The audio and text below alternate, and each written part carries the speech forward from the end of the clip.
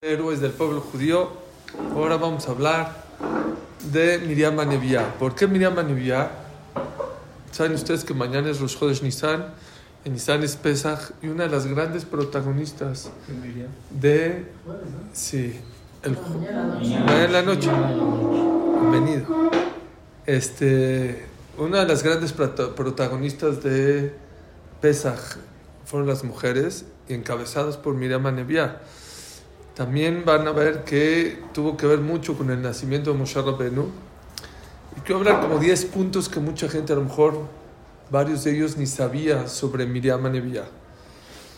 Número 1, quiero decirles que solamente en todo el pueblo judío hubieron 7 profetisas: Sara, Miriam, Débora, Haná, Abigail, Hulda y Esther Amalcá.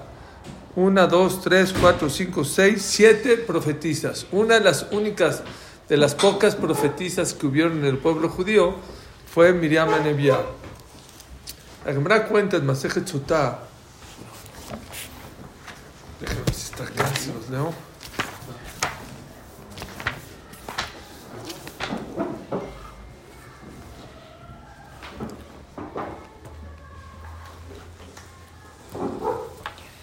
Dice la Gemara que Amram, el papá de Moshe Rabbeinu y de Aarón y de Miriam, sí, era tan tzaddik que nunca en su vida pecó. Nunca en su vida pecó. Por eso se puede entender por qué Amram tuvo 3 hijos como Aarón, Miriam y Moshe. Oye, ¿qué es de Jud? ¿Qué es de Jud? A ver, nunca peques en tu vida. Nunca en toda su vida no traspasó un solo pecado. Mira, Amram. Y Amram se divorció de Yochebed, se separó de Yochebed. ¿Por qué se separó? Era líder. Todo el mundo lo veía como un tzaddik muy grande. Y se separó de su esposa Yochebed y dijo así: cuando escuchó que el faraón dijo, todo hombre varón que lo echen al río Nilo, dijo, ¿para qué? ¿Para qué estamos con las esposas si no podemos tener hijos? Si no podemos tener hijos, ¿qué va a pasar? Si tenemos un hombre, ¿lo van a matar? Mejor no, ya se separó. La Gemara dice algo increíble. Cuando él se separó, como era líder, todo el mundo se empezó a separar. Ser líder es algo maravilloso, pero también es una responsabilidad muy grande. ¿Por qué? Porque la gente te sigue. Y entonces todo el mundo... pensó que a lo mejor puede tener mujer. Entonces es lo que... Ese fue el argumento. Es que seguramente... Puede ser hombre o mujer. Ese era el argumento de Miriam. Ahorita vas a ver. Pero, Ram, si tenían... El problema era que si tenían hombre, iba a morir. Entonces, a lo mejor para evitar la duda... Pues ya mejor no tener sí, ninguna relación. Y pues en vez de tener la tentación, se separaron. Muy bien. Sí, sí, muy bien. Y todos se separaron también, ¿no? Pero entonces todo el mundo se separó. La Gemara dice que vino esta Miriam Hanevia y le dijo muy fuerte. Miriam Hanevia tenía en ese momento 6 o 7 años. Y le dijo, papá, 2 cosas te voy a decir. Número 1, tú eres peor que Paró. Así le dijo, eres peor que el faraón. Dijo, ¿por qué? El faraón decretó solamente sobre los hombres, tú hombres y mujeres, como dijeron aquí, como dijo Tofi. A lo mejor, sí, si es hombre, a lo mejor lo van a echar al río, tienes razón. Pero si es mujer, no le estás dando oportunidad a que el pueblo Israel siga con las mujeres. Y número 2, está escrito que para que una persona pueda llegar a Olam Haba, es un tema más profundo, tiene que pasar por este mundo. Olam Haba ya es pago neto, sin vergüenza, sin nada. Todo el tiempo que está allá arriba y no ha venido a esa... Aunque venga, o sea, le dijo Miriam, aunque venga a este mundo y lo mate Paró, pero ese bebé, como ya estuvo en este mundo, tiene derecho de entrar a Olam Haba.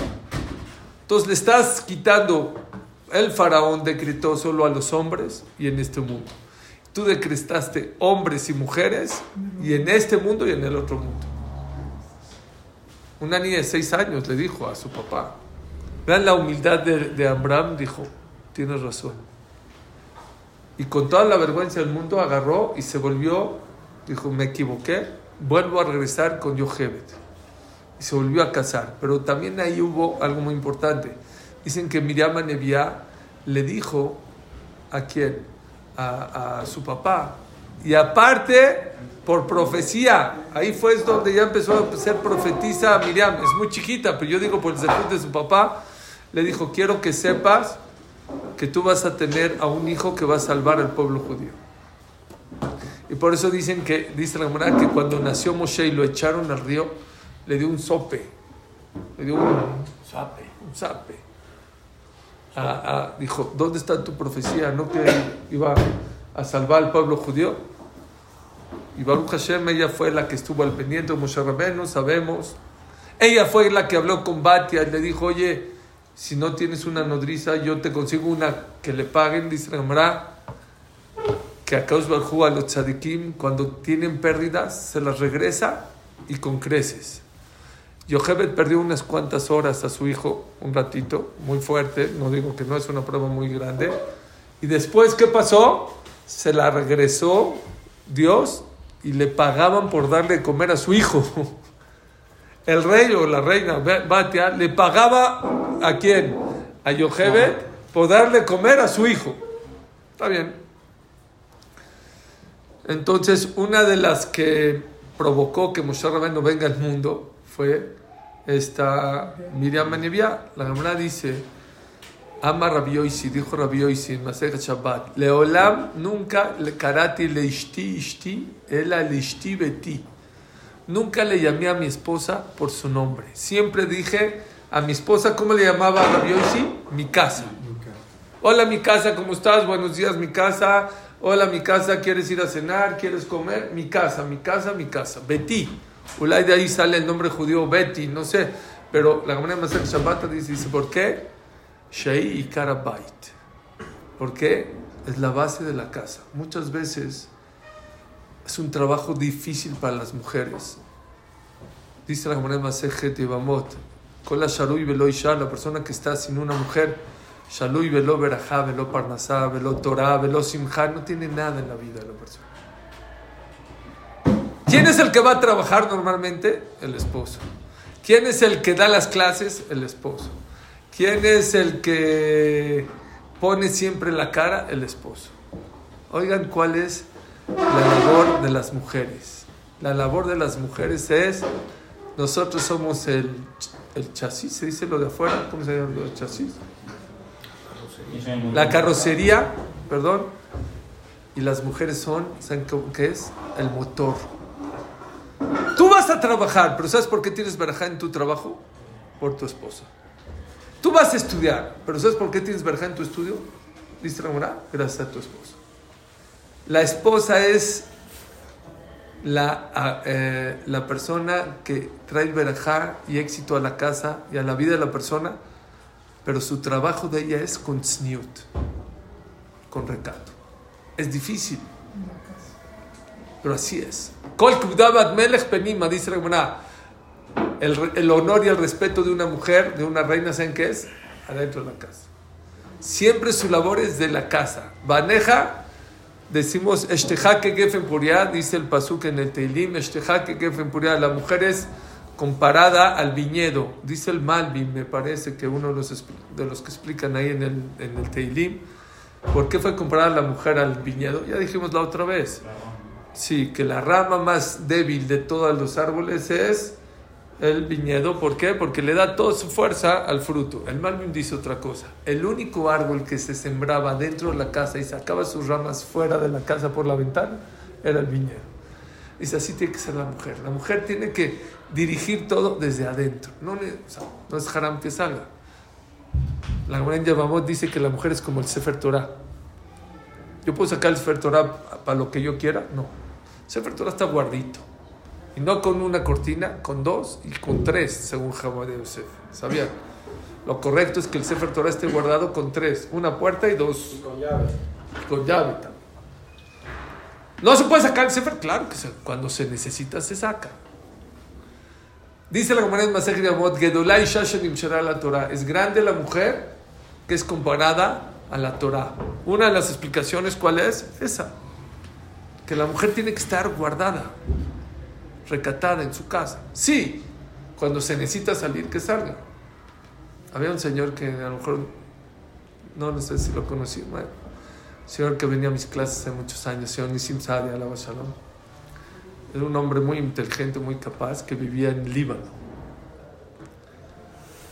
Me contó dos historias muy interesantes. Una que no tiene que ver, pero se las voy a contar, que ya se las he contado alguna vez.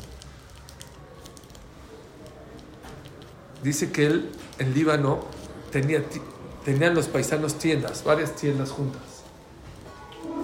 Y entraba el primer cliente abrían a las 10 de la mañana. Entraba el primer cliente, compraba, pagaba, compraba el pantalón o la tela o lo que sea. Se salía. Entraba el segundo cliente a las 10:30 y dice, oye, ¿tienes este pantalón? Sí. ¿Me lo vendes? No. Pero, ¿por qué no? Lo tienes y te voy a pagar. Yo ya vendí, mi amigo no ha vendido. Métete a la tienda de al lado. ¿También? ¿Sí? Todo. Aunque no sea paisano, se lo mandaba de al lado. Entonces yo le dije al señor Sadia, dijo, no se enoje ni si con todo respeto, no le creo. Como ya está el cliente en tu tienda y lo sacas y se lo mandas, ¿saben qué me dijo? Me dijo algo muy bonito. Dijo, hoy en día, ¿qué son los amigos? Así me dijo, para la parranda, para la fiesta, para el cotorreo. Antes los amigos eran como los hermanos. Éramos hermanos. Vender, que venda tu hermano y que venda tú es lo mismo. Y acá a mí me está diciendo que en Jalaf también era. Qué bonito. Bueno, esa es una historia que me contó. Otra historia que me contó, que tiene que ver ya con lo que estamos hablando, me dijo, Suri, yo a mi esposa, yo voy a Superama, a la Comer, yo compro el súper, yo compro la verdura. Entonces yo vacilando le dije, señor Nisim, es mandilón, su esposa lo manda y por eso. Dijo, ¿qué? Se enojó.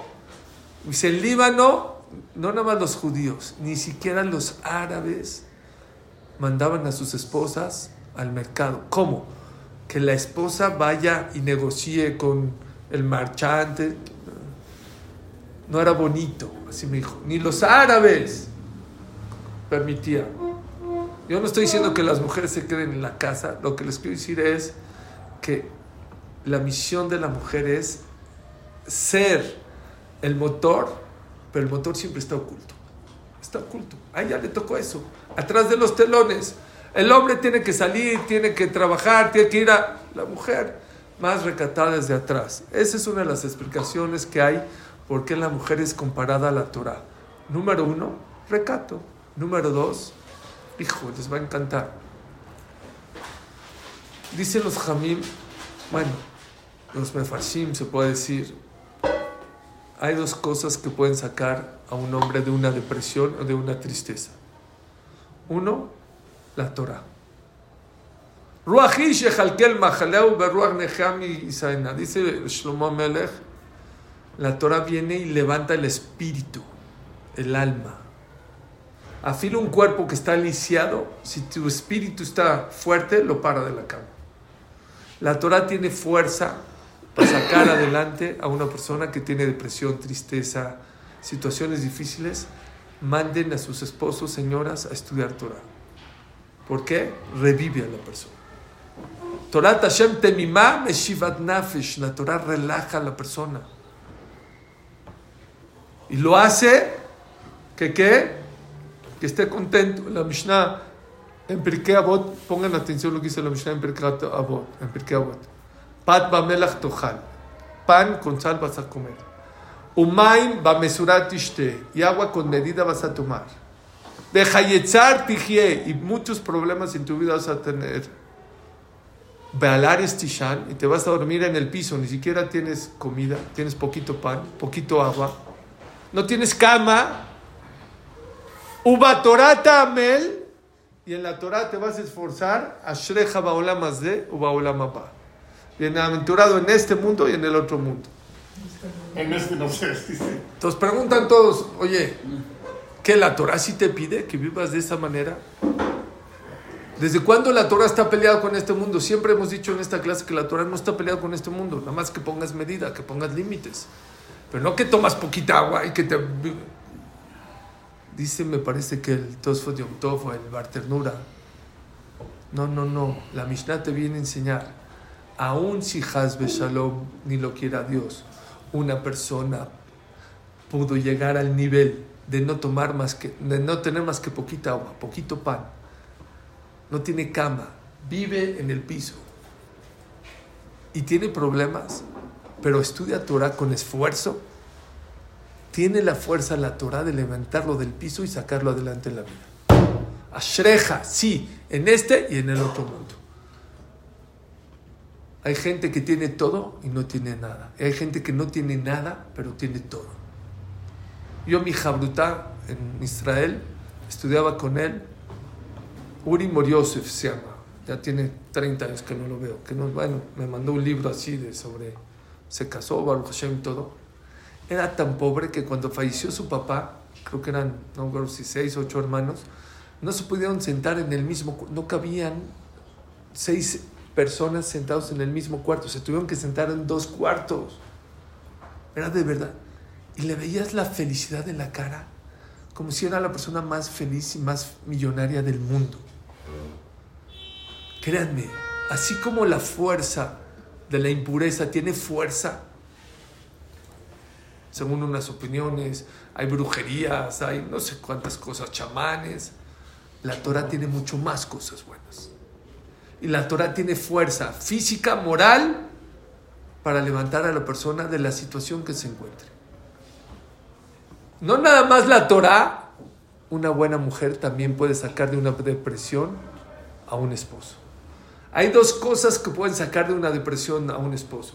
La persona que estudia Torah, la mujer que manda a su esposo a estudiar Torah, y otra cosa, una buena mujer puede sacar de una depresión a un esposo. Nadie como una mujer, como una esposa, es la que conoce a su esposo, sabe lo que le duele, sabe lo que tiene, y ella sabe alegrar.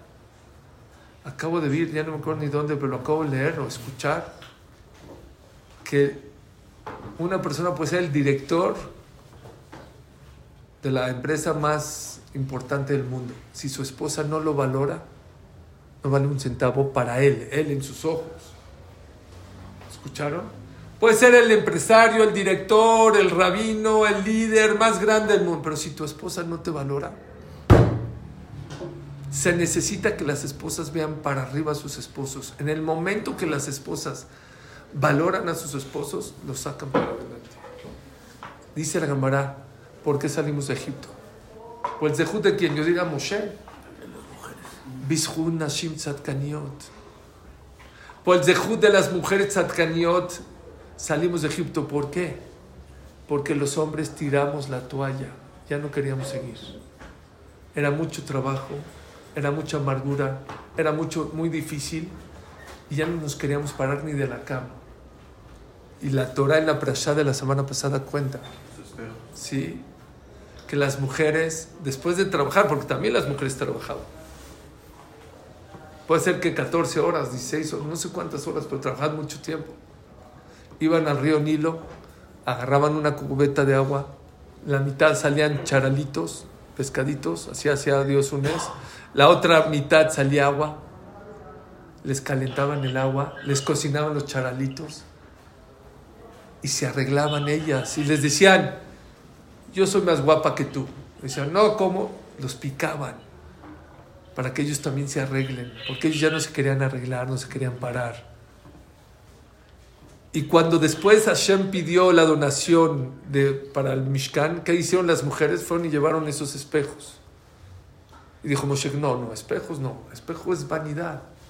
¿Qué dijo Hashem? Esos espejos son los más importantes de todas las donaciones. ¿Qué se hicieron con esos espejos? ¿Saben qué hicieron con esos espejos? Hicieron el quillor. ¿Saben qué es el quillor? El lavabo. ¿Por qué es tan importante los espejos? ¿Cómo sabemos que es muy importante? Porque no existe un trabajo en el Bet HaMikdash que no pase por el lavabo. No había un Kohen en Kippur, en Rosh Hashanah, en Shavuot, en Pesach, en Sukkot, en todo el año que pueda entrar al Bet HaMikdash sin ¿qué? Sin entrar a lavarse las manos. De ahí vimos la importancia. Pero yo aprendí esta semana el valor. ¿Por qué tiene tanto valor ese espejo? Porque ese espejo le sirvió a la mujer para arreglarse más bonita. ¿Para qué? para motivar a su esposo, para ser un poquito más contento. Las mujeres no se imaginan el valor y la fuerza que tienen. Dicen, ¿yo qué voy a motivar a mi esposo? ¿Yo qué puedo hacer? Tú no te imaginas la fuerza y lo que valora tu esposo. No sé si ustedes se acuerdan que en el desierto se quejó el pueblo de Israel del man. Dijeron, oye, extrañamos el pescado que comíamos en Egipto. Lo extrañamos. ¿Cuál pescado? ¿Ustedes creen que los egipcios les daban salmón, caviar, trucha, anchoa? ¿Qué les daban? ¿Qué vamos a decir en la noche de Pesaj? ¿Qué les dan de comer? Lachmania. Matzá les daban de comer. Matzá y agua. Pues por eso comemos matzá. Uno de los motivos por qué así empieza la noche de Pesaj. Este es el pan que comían nuestros antepasados en Egipto, es lo que nos dan de comer. ¿Cuáles pescados? La única explicación que hay, ¿saben a qué pescados se refieren?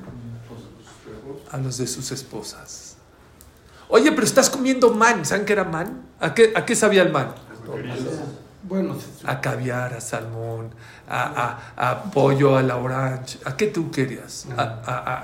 ¿Qué quieres? ¿Arroz con kipe hamda? Entonces, ¿de qué se quejan? Escuchen. ¿De qué se quejaba el pueblo de Israel? Puede ser que Dios te mande comida del cielo, la mejor comida del mundo. No es igual que tu esposa agarre y te prepare un café con galletas.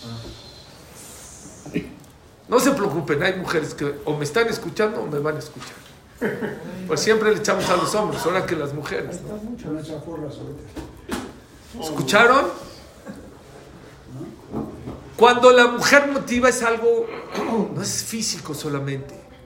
Tú puedes ir a un restaurante y una mesera o un mesero te pone un café con galletas y no pasa nada. Pero cuando tu esposa te sirve, cuando ella prepara con sus manos, eso es como el man o más que el man. Escuchen esta historia. Había un jajam muy grande, se llama Rav Ariel Levin. ¿Han escuchado a Rav Eliashiv? Rav Eliashiv fue muy conocido, murió hace unos 6 años. Fue el gadolador. Su suegro se llamaba Rav Ariel Levin. Dicen que su esposa era el Rab de Yerushalayim. Era un jajam muy importante en Yerushalayim. ¿Quién lo sacó adelante? Su esposa. Dicen que un día, en tiempos de hambre, hace 100 años, estoy hablando hace 100 años, la gente en Israel de verdad no había dinero, había muchísima pobreza. Entonces había un yudí rico ahí en Jerusalén y todo el mundo iba con ese rico a pedirle que le preste dinero. Uno de los que fueron, ¿quién fue? Rav Ariel Levin. Fue y le dijo, oye, necesito que me prestes, yo te pago, no te pregunto. Dijo, no te presto. Dijo, ¿cómo?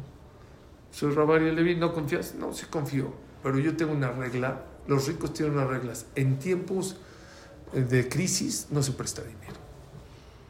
Pero a todos les has prestado. A todos les presto, porque si no van a hablar la shonara de mí. Pero tú eres tan tzadik que aunque no te preste no vas a hablar mal de mí. Y se salió y no le prestó. Llegó a su casa de su esposa, a su casa, tirado. Dijo, ¿qué pasó, Rafael? ¿Pero por qué estás así? ¿Qué pasó? Dice, ¿sabes por qué no? Dice, porque no me prestó dinero. ¿Y sabes por qué no me prestó dinero? Por ser bueno. Por tzadik no me prestó. ¿Qué hubiera dicho otros? Bueno, ¿qué podría haber dicho la esposa? Es un canijo, es uno de lo peor. ¿Saben qué contestó? ¿Tú crees que él es el que manda el dinero? Dios es el que manda el dinero. Pero Dios tiene muchos mensajeros. Tranquilo. Está hablando con él y toca la puerta. ¿Quién es? ¿El rico? No. El cartero. Llegó el cartero y les trajo una carta. Abre la carta con un fajo así de dinero. ¿Quién es? Un pariente de Estados Unidos se enteró de la situación de Israel que estaba mal. Y le dijo, Rav Ariel Levin, enteré que la situación en Israel está muy difícil. Te mando este dinerito para que... ¿Quién le dijo eso? Su esposa le dijo. Su esposa le dijo, hay muchas maneras de cómo Akadosh Baruj Hu te puede mandar verajá. No es las personas.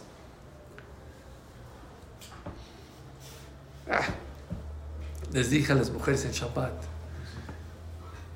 que la hija de Rabariel Levin, que era la esposa de Rabbi Eliashib, hace 80 o 60 años, vinieron sus hijas y le dijeron, mami, se acabó el fregadero y lavar, ya. Lavadora. Ya existen las lavadoras. ¿Qué es eso? Le explicaron, es una máquina automática. ¿Cómo? ¿Lava sola? Sí, sí. No, no es para mí. No quiero. Bueno, un día, 2, 3, ya, mami, ya. ¿Qué?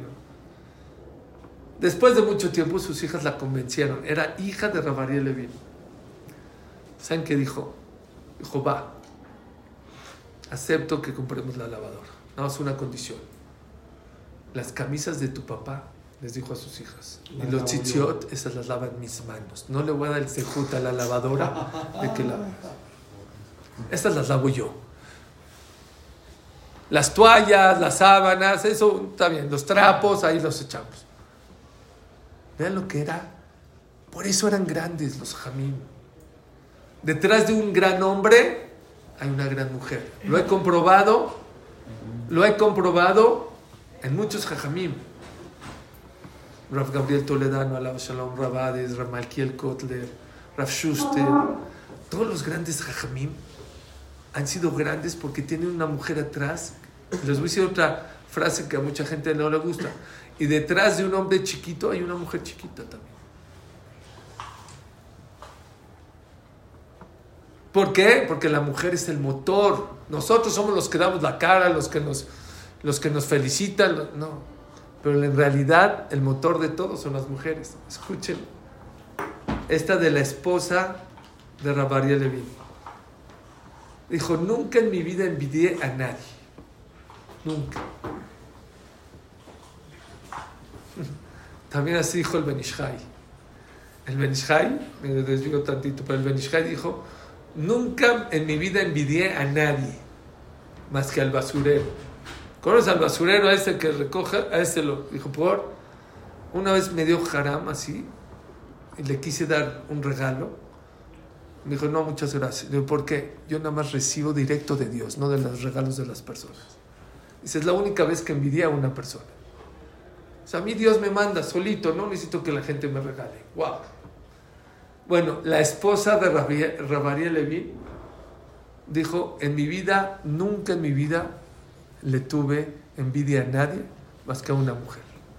Dijo el nombre de la mujer, le dijeron, ¿por qué? Dicen que era una tzadeket muy grande y de repente vinieron las vecinas, le dijeron a la rabanita, está rara esta chava.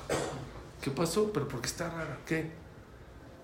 Todos los días a las 7 de la noche, antes siempre está en su casa, como dijimos, de repente sale pintada, sale arreglada, perfumada. Está raro. Y camina así por el bosque. Está raro. Lo iba a recibir. Pero es un tzadeket. Dijo, es tzadeket. Vino otra. Dijo, ya, tengo que hablar con ella. La invitó a echar un café a su casa. Hola, ¿qué hay? ¿Cómo estás? Así, poco a poquito empezó a hablar así. Hasta que le tocó el tomar. Me dijo, oye, mira, es que yo sé que tú eres una tzadeket, pero he escuchado que últimamente sales muy perfumada, muy arreglada. Y empezó a llorar ella como niña chiquita. Dijo, dígame si estoy mal, dígame, ¿qué pasó? Dime. Que últimamente le dijo a la rabenit, a su esposo económicamente le ha ido mal. Y cada vez llega más deprimido y más triste a la casa. Y siempre que llegaba él estaba en bata, estaba enmascada. Y dije, ¿sabes qué? Para motivarlo, yo ir a trabajar no puedo, estoy con los niños, ayudar. Dijo, pero quiero motivarlo, que por lo menos vea que tiene una mujer. Entonces cada vez que viene, yo salgo, no hay niños, no hay gritos, lo recibo, le digo cómo te fue, lo motivo y lo traigo a la casa, pero arregladita. No se imaginan las mujeres el zhar tan grande que puede haber cuando una persona motiva. No existe un pago más grande para una persona que alegrar a su pareja. Se los digo a ustedes, se los digo a las mujeres. Y no hay una satisfacción más grande en el mundo. Mucha gente es que voy a hacer Gesed allá. Gesed empiezas en la casa. Al primero que tienes que alegrar es a tu esposo. Al primero que tienes que alegrar es a tu esposa. Y no hay satisfacción. Y no hay goce más grande en la vida que hacer feliz a tu pareja. Aunque a veces cuesta trabajo, no importa. Trata de hacerlo porque ese es el pago más grande. Esa era Miriam. Miriam era la que lideraba esas cosas en el pueblo judío. Ella es la que motivaba a las mujeres a que motiven a sus esposos. Y si no fueran por las mujeres, nos hubiéramos quedado en Egipto. Y una mujer líder puede ser ejemplo para miles. Se necesitan, escuchen, mujeres que sean líderes en Clar Israel, que sean ejemplos. Porque un ejemplo puede cambiar a miles de personas. Porque se me antoja ser como ella. Y cada uno puede ser la Miriam de su generación. Y crean que Miriam no la tuvo fácil. Número 1, hablando de la casa. ¿Cómo le llama la Torá a Miriam? Puá. ¿Por qué Puá? ¿Quién? El faraón puso como partera a Yochebed, que era su mamá, y a Miriam. Y Yochebed, ¿qué hacía? Meshaperet etablat. Arreglaba al niño, lo limpiaba. Y Miriam, ¿qué hacía cuando nacían los bebés? ¿Qué hacía? ¿Qué es Puá? Dice Rashi, pu, pu, pu, pu. Les hacía así, pu, pu, pu, para que no lloren los niños, porque eran recién nacidos. ¿Sí? Entonces, para que no lloren, les hacía pu, pu, pu. Y por eso la Torá le llama a quien, a Miriam, Puá. Les hago una pregunta. Una mujer que era profetisa, que profetizó que va a venir Moshe Rabbeinu al mundo y que va a salvar al pueblo judío. Yo le llamaría en la Torá Miriam Hanevia. En la Torá no dice Miriam Hanevia. Los jajamim le llaman Miriam Hanevia. ¿La Torá cómo le llama? Pu, pu, pu, pu, puá. Algo tan simple. Dice Rav Shmuel Rosovsky, algo maravilloso. Viene la Torá y te enseña que el nivel más grande que puede tener, puede ser que una mujer sea profetisa, no es haram, pero el nivel más grande que tiene una mujer en esta vida es cuando se ocupa de los niños. Pu, pu, pu. Cuando se ocupa de su esposo. Saben que una persona no puede rezar con pijama. Lo siento por la gente que muchas veces mucha gente dice arbita en pijama. No es correcto. ¿Cómo con la ropa que te dormiste? Te vas a dormir, le vas a rezar a Dios. Entonces ni modo. Lo correcto es rezar con ropa, no con pijama. No puedes rezar con ropa sucia. Si tú eres un carnicero y tienes ahí carne y grasa, no está bonito. Le preguntaron a la Stapler, el papá Rav Chaim Kanievsky, alaba Shalom, si una mujer puede rezar con el babero con el cual cocina y atiende a sus hijos. ¿Es permitido o no? ¿Saben qué contestó el Stapler? No nomás es permitido, es como el babero del Kohen Gadol en el Kodesh HaKodashim. Ah, caray. Para que sepan las mujeres, porque esas mujeres, no, yo queremos ir al Knis y queremos hablar delante de los hombres. No es tu papel. Y quiero subir al Sefer Torah y no es tu papel. Tú tienes un papel mucho más importante, mucho más grande, que no puede ser en tu casa. Miriam era profetisa y la Torah no le da su calificativo como profetisa. Le llama Puá. ¿Por qué Puá? Pu, pu, pu, pu. Porque atendía a los niños para que no lloren. Es lo más grande que puede hacer. Que sus hijos no lloren, que su esposo esté contento. Ese es el papel más grande que puede tener una mujer en el judaísmo. Les digo otra cosa.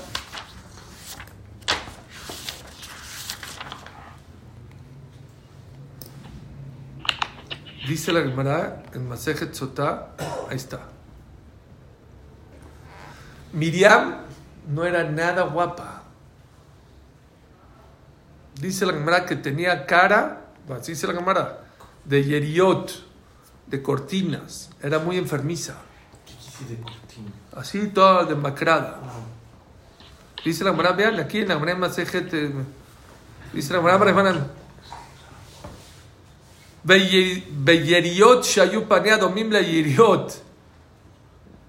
Sí, dice la Gemara que su cara era como cortinas y era demacrada. A tal grado que la Torah le llama azubá. ¿Saben qué es azubá? La abandonada. Así le decían. Nadie se quería casar con ella. Nadie. ¿Quién se casó con ella? Caleb ben Yefuné. Caleb ben Yefuné, sí, era el presidente de Shevet Yehudá, me parece, sí. Le maté a Yehudá, Caleb ben Yefuné, sí. Dijo, Jazita se va a quedar sin esposo, yo me caso con ella. Y dice la Gemara, ¿qué pasó con ella? Dos cosas. Número uno, se le cambió la cara, le brillaba como un sol. Cuando se casó con Caleb ben Yefuné, dice la Gemara, para enseñarte que toda aquella persona que se casa Leshem Shamayim con una mujer, Leshem Shamayim, porque dijo, yo quiero tener hijos, ¿como quién salen los hijos?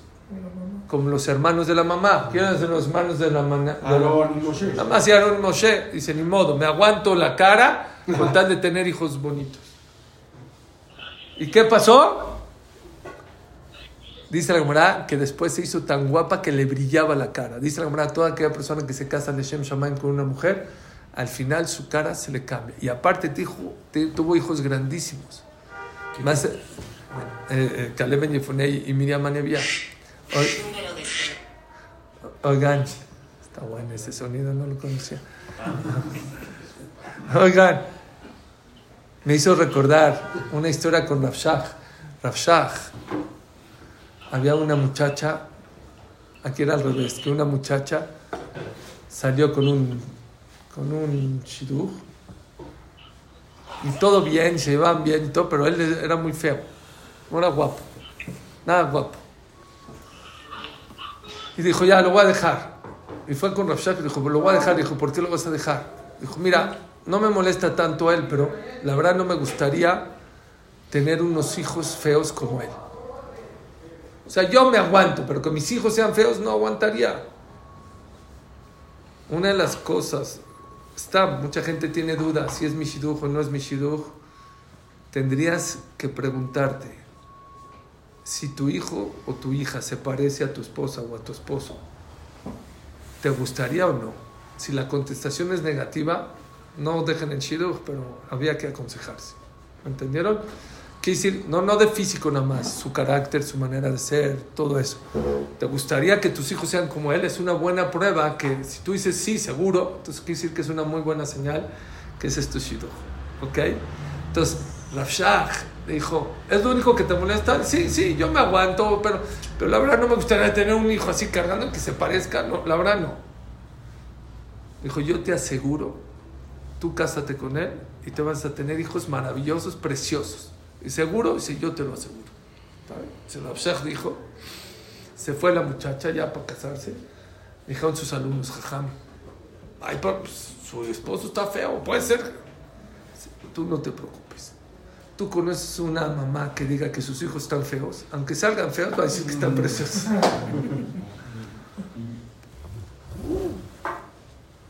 Ok.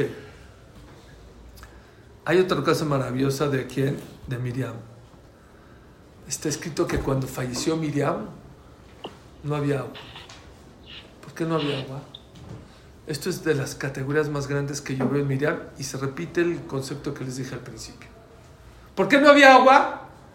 Para que el pueblo judío se dé cuenta que tomó 40 años agua por el mérito de Miriam Hanevia.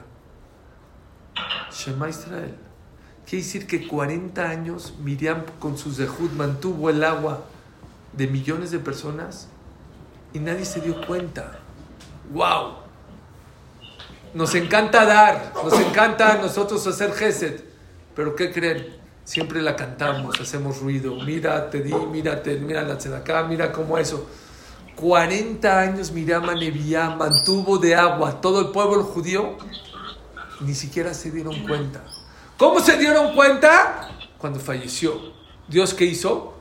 Interrumpió el agua un día, 2 días, y después regresó por el zehut de Moshe y Aarón. Si estaba Moshe y Aarón, ¿por qué él se interrumpió? Para que el pueblo se dé cuenta de que tomaron agua 40 años y Miriam calladita. Díganme ustedes dónde se encuentra ese tipo de personas en el mundo. Que ayudes a millones de personas y que nadie sepa ni cómo te llamas, ni quién es. Que tú fuiste el que hiciste todo. ¡Wow! Ese era Miriam Hanevia. Ahora, por el zehut de Moshe Rabbeinu caía el man. Por el zehut de Aarón caían las 7 nubes. Y por el zehut de Miriam, ¿qué pasa? Había agua. Díganme ustedes, ¿qué es más importante? ¿El man, las 7 nubes o el agua? El agua. ¿Por qué? Man, si no caen, salieron con muchísimo ganado de Egipto. Podían sacrificar vacas y ¿Por comer. qué no lo hacían y se quejaban? A ver, esa es la cosa. ¿Qué? Salieron con animales. Sí. Les cae el man. Sí. Dicen, nosotros queremos carne, ya no que no están los animales. Sí, ahí. ¿por qué no se la No, comen? exacto. Se estaban quejando y querían la comida de su esposa. Sí. No. No, pero Ella aparte decía, también. queremos Sí, también. carne. Después también. Sí. O sea, dice. Sí, No y querían- luego les mandó todos los codornices esos para... La Gemara dice que eran puros. La Gemara dice que eran puros pretextos. Ellos se quejaban por otras cosas y ponían como pretexto que era la carne, que era el man. Luego te explicó, pero era por otro tema. Lo que les quiero decir es increíble cómo Moshe Rabbeinu, el man, Moshe Rabbeinu, Aarón, los Anané Kabot, que son las 7 nubes que, pero el zehut de Miriam que trajo al mundo, agua, es lo más básico. Díganme ustedes cuánto suma la palabra Isha. 306. ¿Cuánto suma la palabra Dvash? 306. ¿Saben qué es Dvash? Miel. La característica de la miel, no nada más que es dulce, endulza a los demás. Dice Rapinkus, la mujer no nada más debe ser dulce, tiene que tener el poder y la característica de endulzar a toda la casa. Por eso Rabbi Yosi decía al principio, Leolam lo karati leishti ishti, ela leishti beti. Nunca le llamé a mi esposa por su nombre, sino ¿cómo le llamó? Le llamó por que es la base de su casa. Solo para terminar, quiero que sepan que Miriam Hanevia falleció con mitad neshika, muerte de beso. ¿Qué es muerte de beso? Como Moshe, como Aarón y también Miriam. ¿Qué es muerte de beso? Nunca sufrió, nunca se enfermó, nunca se debilitó, nada. Y con la lepra, ¿no? ¿Sí? ¿Cómo se murió? ¿De qué manera se murió? ¿De qué manera se murió? Hace muchos años me dijeron un ejemplo muy bonito. Igual se murió, me dicen que hay 2 maneras. Imagínate que una persona tiene 100 pesos en la mano. Hay 2 maneras de cómo te lo van a quitar. A fuerzas ya. Nada más hay 2 maneras, como a trancazos o con cosquillas. ¿Cómo te gustaría que te los quiten? Con cosquillas. Está escrito que Miriam Hanevia, Moshe Rabbeinu y Aarón murieron con mitad neshika. Se llama mitad de beso. Sin sufrir, sin enfermarse, sin debilitarse, sin ver al Satán, nada. ¿Saben cómo? ¿Qué es mitad neshika? Así como una persona se puede morir del susto, la persona se puede morir de tanta satisfacción. Está escrito Kilo Irani Adam Bahai. El cuerpo humano no puede ver a Dios. No existe que una persona de cuerpo pueda ver a Dios. ¿Qué hace Dios cuando ya es el momento que fallece Moshe, Aarón y Miriam? Se les descubre. Y de tanta satisfacción se va para arriba. Así fue la manera en que Miriam Hanevia falleció. Son los únicos 3 que han. No, dice la verdad que todos los tzadikim así mueren también. Todos los tzadikim Sí. mueren. Y hay algo más profundo. Sin sufrir, ¿no? Sí, Con musical. sí, sí. Hay otra explicación muy fuerte, pero ya sé que van a discutir y todo, pero el Sfat Emet dice algo muy fuerte. No me discutan, así es el Sfat Emet, no lo digo yo. Que todo Yehudí que muere por ser Yehudí, por un ataque terrorista, por ser judío, por antisemitismo, Como el holocausto. no sufre. Tú crees que sufre, pero no está sufriendo. Así es el Sfat Emet. Así dice el Sfat Emet. Por eso dije, no quiero decirlo, pero como me lo preguntaron, muerte como mitad neshika. Toda aquella persona, aparte que está escrito que cualquier yehudí que muere por ser judío, aunque era rasha, aunque comía cerdo, se va directito al Olam Haba. Tampoco les va a gustar esto que les digo, pero a mí me gusta ser claro. Existe opinión, no somos profetas para explicar lo del holocausto, pero una de las maneras de cómo se podría supuestamente entender por qué Hashem mandó el holocausto es porque hace 80 años o antes del holocausto la gente estaba muy perdida. Era una generación en Europa perdida en el judaísmo. ¿Pero en general o nada más en Alemania? No, en toda Europa. Pero no dices que en Polonia, que era lo máximo. Había Torah, pero los otros estaban perdidos. Entonces dicen que una de las explicaciones es que dijo Dios, yo quiero salvar esta generación. ¿Cómo puedo hacer para salvar si son gente que come cerdo? Que ya no quiere regresar a Jerusalén porque ya tienen Berlín, porque borraron la brajá de Boné Jerusalén en los Sidurim. ¿Qué hago con ellos? La única manera de salvarlos, ¿cuál es? Que mueran al Kiddush Hashem, que mueran por ser Yudim, se van directito a Olam Haba. Es un tema muy difícil, muy fuerte, pero como son mis amigos, se los tengo que decir. Yo no estoy diciendo que estoy de acuerdo, estoy diciendo que aprendan que existe una opinión que habla de ese tema. Que sea correcta, que no sea correcta, que estén de acuerdo o no están de acuerdo. Nada más lo que quiero decir es, el concepto que les quiero explicar es que cuando una persona muere al Kiddush Hashem, o sea, ¿qué sea el Kiddush Hashem? Por ser Yehudi, el Sfat Emet dice que no sufre, y los Hamim dicen que se va directo al Olam Haba. Baruch Adonai Olam.